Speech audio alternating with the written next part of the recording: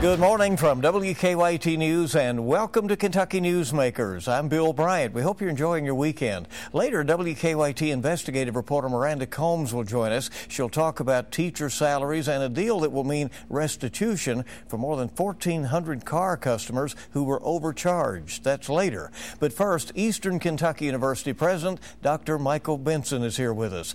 Students are moving in, getting ready for a brand new school year on the campus of the large comprehensive regional university in Richmond. It comes as the university faces some tough decisions moving forward about pensions and other things. It also comes as EKU is nearing completion of some new facilities and seeing improving rates for both degree completion and student retention. Dr. Benson has been at the helm at EKU since 2013, overseeing a major campus renovation, but also having to make some difficult decisions as state support for public universities has continued to slide. Benson has also co-authored 2 books recently, or at least one's out, the other is working on it. One makes a case for higher education. President Benson, welcome. We appreciate you coming in. Thank you, Bill. Thank you for having me. We feel doubly honored by the fact that you're here on move-in day for EKU students. It has to be very exciting. I know just as soon as you're through here, you'll take that suit off and go help those students move in, right? It'd be a little awkward to wear this in the heat today, so it's my favorite time of the year. While I love holidays, as the fall semester launches and as the students come back and the faculty and staff, we've had all of our welcome back meetings this week. But when the students come on Friday, and we'll have our welcome walk tonight through the Turner Gate and some of the other orientation activities, and then the convocation where we put on our academic robes and we're at the Center for the Arts, and that's really where we say, hey, we've had a great time, welcome. Tomorrow's classes begin, and that's where it all launches. Do you see a lot of promise in those eyes when they show up? And when you consider that 40% are first-generation college students, for them it's a whole new world, and we really try to wrap our collective arms around them and make sure we've got all the support network in place to ensure that they'll be successful. You have enjoyed, I know, some of the long traditions of EKU once you got there, but you've started some new ones as well, including, as you said, this Colonel Walk that is going on. It's been important to you that to have things that keep the kids interested in what's happening on campus. Well, I think every institution needs to have its own traditions, and like you said, there have been some that have been around for a long time, whether it's rubbing Daniel Boone's toe or for good luck, which of course happens a lot during finals week, or hanging out in the ravine. There are a lot of kind of iconic places on campus. But today, as they walk up through that gate, there are 2 words inscribed on the front of the gate: knowledge and wisdom, and on the back side are passion and purpose. So it's very symbolic. It says as they enter campus to gain knowledge and wisdom, whatever they choose to study, then they leave campus as graduates with a passion and a purpose to go out and as EKU graduates and make a difference in the world. Let's talk about the student body. I understand you expect enrollment could be down just a little, Just right? Slightly down, yes, sir. But also, students will be more likely than ever to complete their degrees, it looks like. I've told the faculty and staff I want them to remember one number if they remember anything this fall semester. Last academic year, we graduated 4,124 students. That's the highest number of degrees we've ever awarded. So while our enrollment is inexorably tied to the student population, high school population in Kentucky, because 90% of our freshman class is from the state of Kentucky, and it's starting to dip a little bit, but still in all, we need returning students, we need transfer students, we need online students. And so enrollment is a part science, but a lot of part art, and we're trying our best to make sure that we're providing those programs that students want and need and that industry wants. So we're doing fine, but we can do even better. But you'll likely end up with 15,000, 16,000 still yes, sir. Studying. Students also, as I understand it, are doing a better job of completing their degrees in 4 years. They are. This does not happen by accident on the part of the student or the university, right? We've made a very conscious effort to hone in on, of course, 4, 5, and 6-year graduation rates. The federal government, for their purposes, focuses on the 6-year rate. But it's important for students to get in and determine what they want to study and do well and be done. And college is still kind of an exploratory experience for a lot of people. And I changed my major several times. I bet you did. So you maybe need a semester or a term to kind of figure it out and get your academic sea legs under you. But our improvement in our 4-, 5-, and 6-year rates are double digits. And so we're over the 50% mark in the 6-year graduation rate, which has never happened before. You know, you made the comment about you're kind of teaching to the jobs that are available out there, and you're working with the companies to have a better knowledge of what their needs may be. Right? Absolutely, and I'll give you a good example. Our nursing program, our nurses are in very high demand. Our criminal justice program, Justice and Safety Across the Bypass, and you're familiar with Richmond, that whole complex. Graduates in occupational therapy. We're the only aviation program in the state. So there are certain programs where the demand is just off the charts. And then other, of course, programs like the professional programs in our science building, our brand new science building. So you have to make sure you're dovetailing those opportunities and those offerings with what industry needs and wants, but that ebbs and flows as well.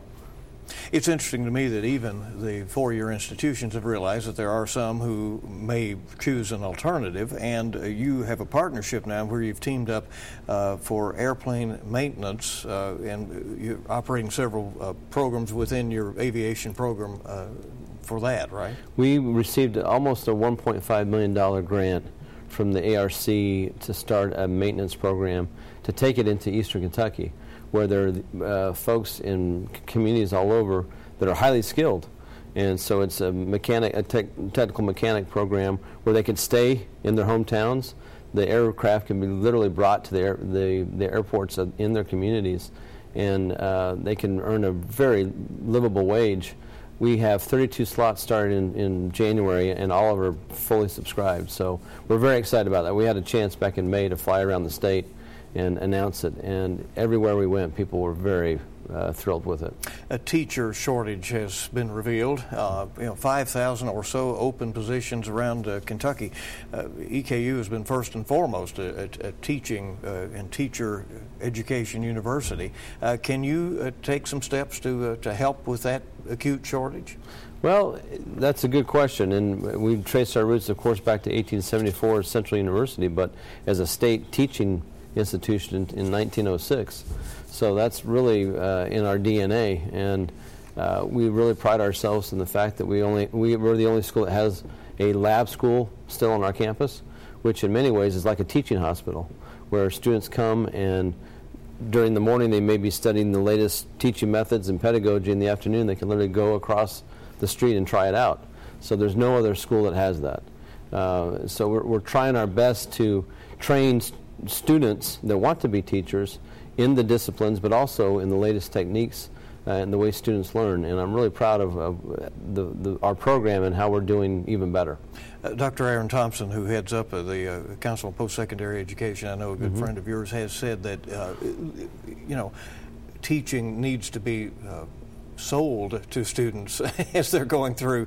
Let them know in high school and in college that is potentially a good career path for them to follow. And he says maybe Kentucky hasn't been doing a good job with that. Well, I met with the Model Lab faculty a few days ago. I said, I have enormous respect for teachers.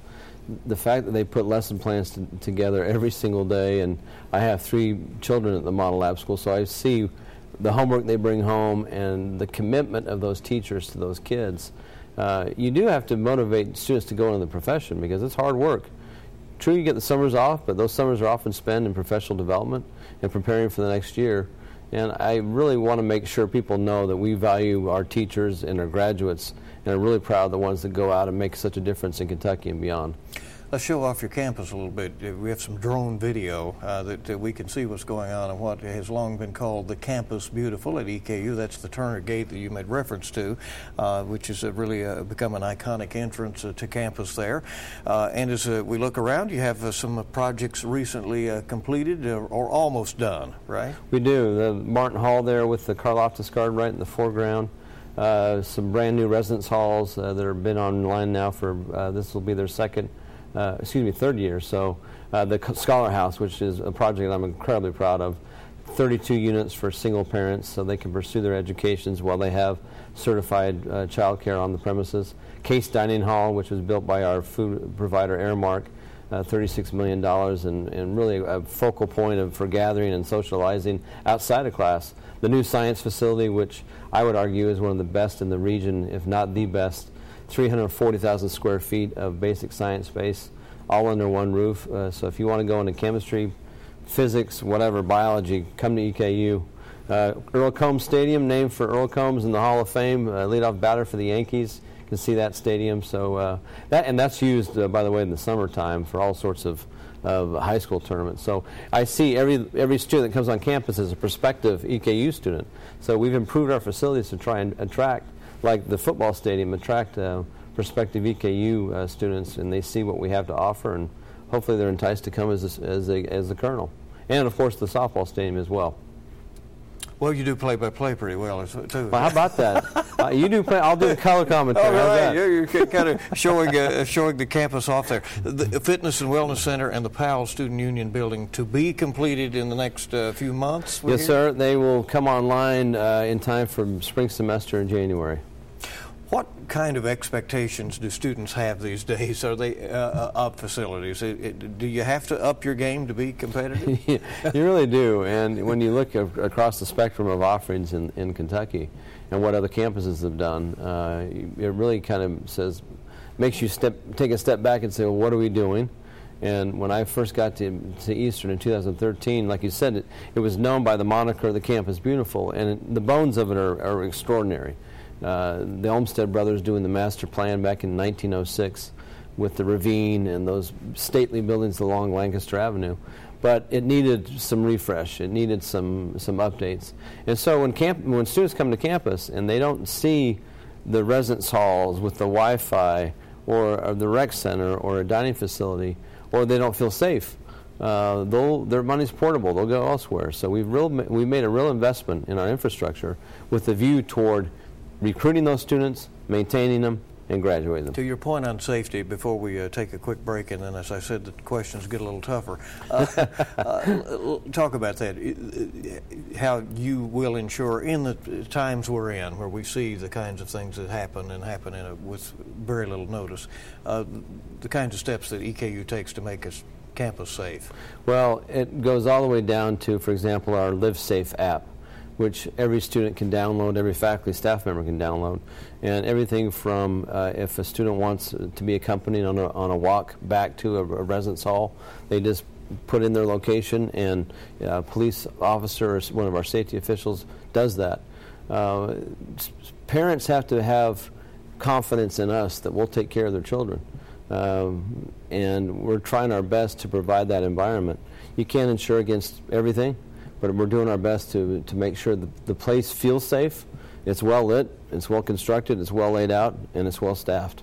EKU President Michael Benson is with us on Kentucky Newsmakers, and we're going to talk to him about some decisions that they're going to have to make at EKU regarding the pensions and so forth. And then Miranda Combs joins us later on Kentucky Newsmakers with some of what she's looking into right now.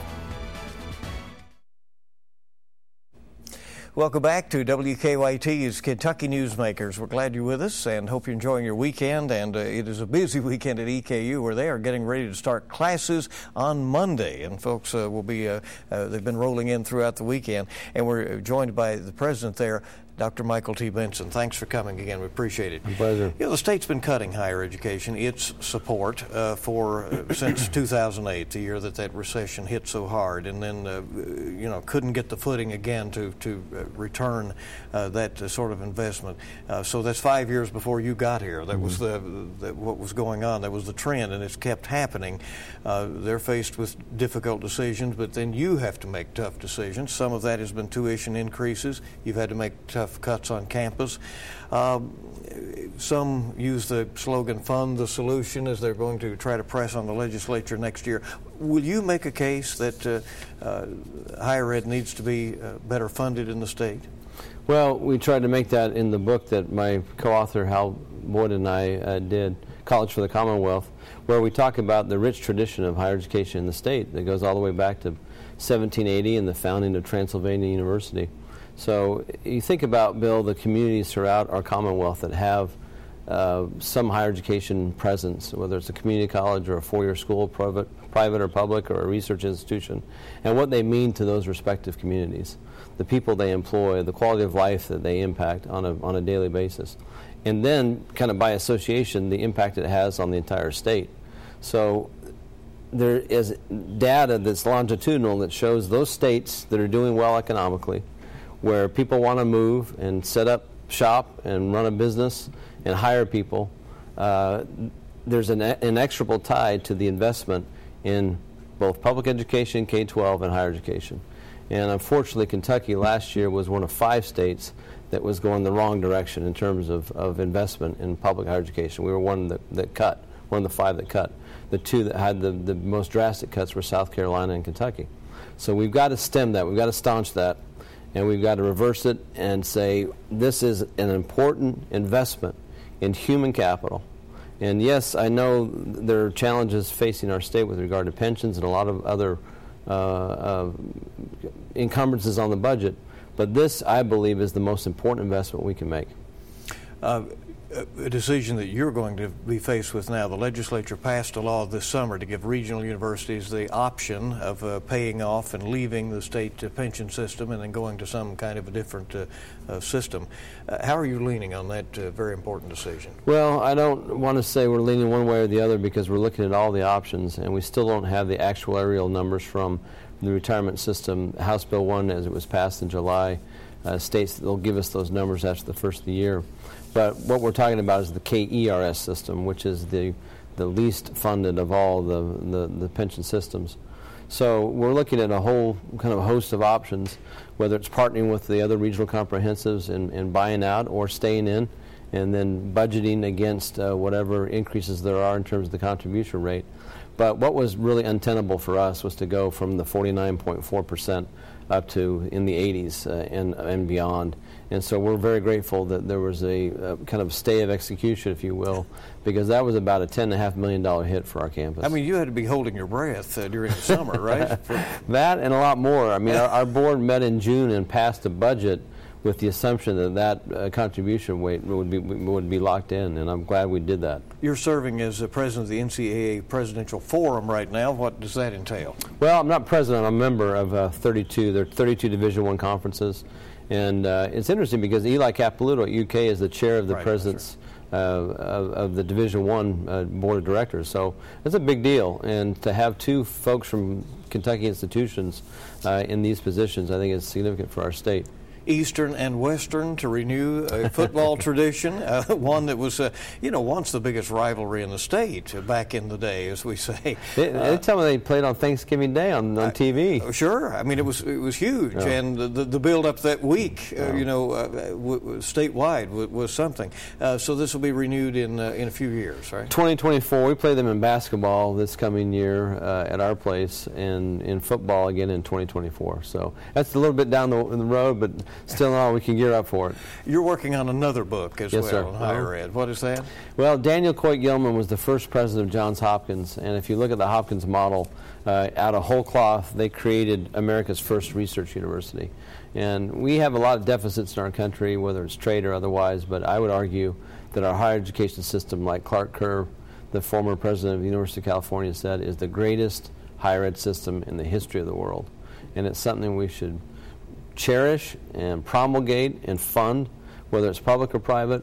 And so I'm doing a study of what they did in Baltimore in 1876 and how every other institution really has tried to replicate this model that they put in place at the latter part of the 19th century. And you'll find a way to apply that. Yes, sir, I will. Going forward. Go help some students move. I will. Thanks for being with us. Dr. Michael Benson, the president of EKU. Coming next, WKYT investigative reporter Miranda Combs talks about some of what she's looking into next.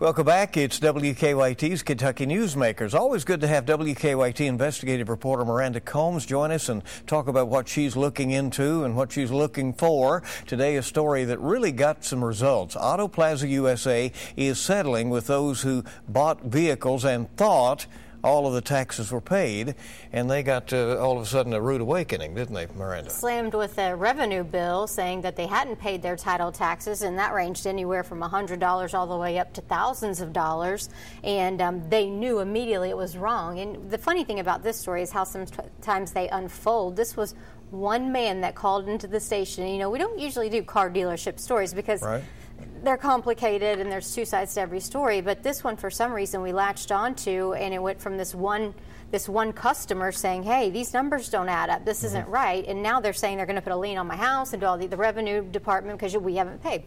So after that first story, it just exploded into so many more people coming forward. So it was August of 2017 that Attorney General Andy Beshear filed a lawsuit against them, and saying that they want all their money back. And that went on for, even Beshear admits this was a rascal of a case to get through because it was so complicated or they put up roadblocks at every turn. But finally they came to an agreement just Wednesday to settle on enough money that will pay back all the customers, plus pay back the revenue department for the money that they never received. And they should be getting those checks relatively soon? After the next 3 weeks. They already have a chunk of the money already, but they're going to, over the next 3 weeks, get the rest of it.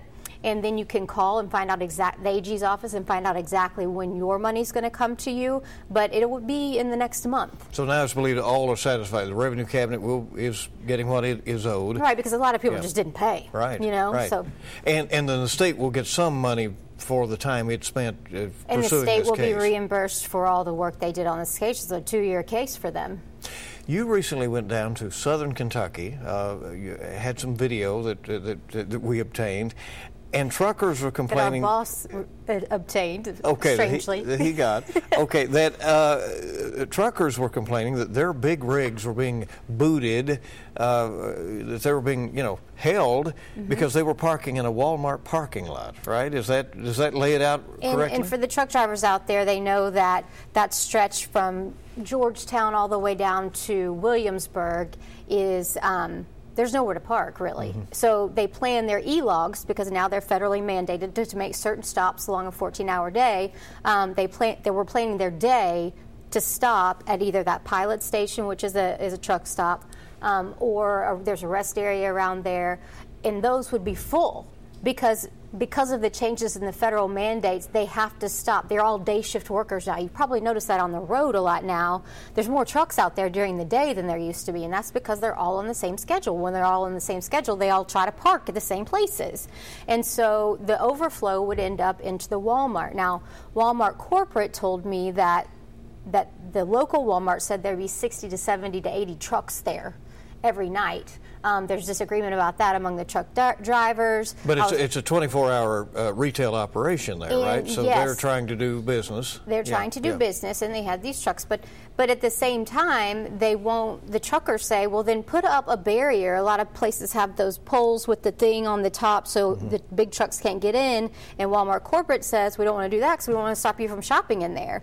So come to the point that Walmart partnered with R&R Management to come out and boot these trucks that were parked there and charge them $500 cash. If they didn't have that cash in 1 hour, they were going to be towed away.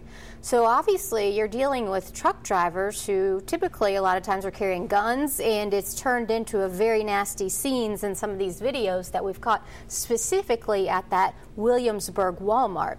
I've done a little more digging and I'm not ready to discuss it yet, but there is definitely more to come on this story in regard to what was actually happening at that particular Walmart. Because shockingly, when I called the corporate office, they said, we've not heard a word about this before. And R&R is over different Walmarts as well. Interesting.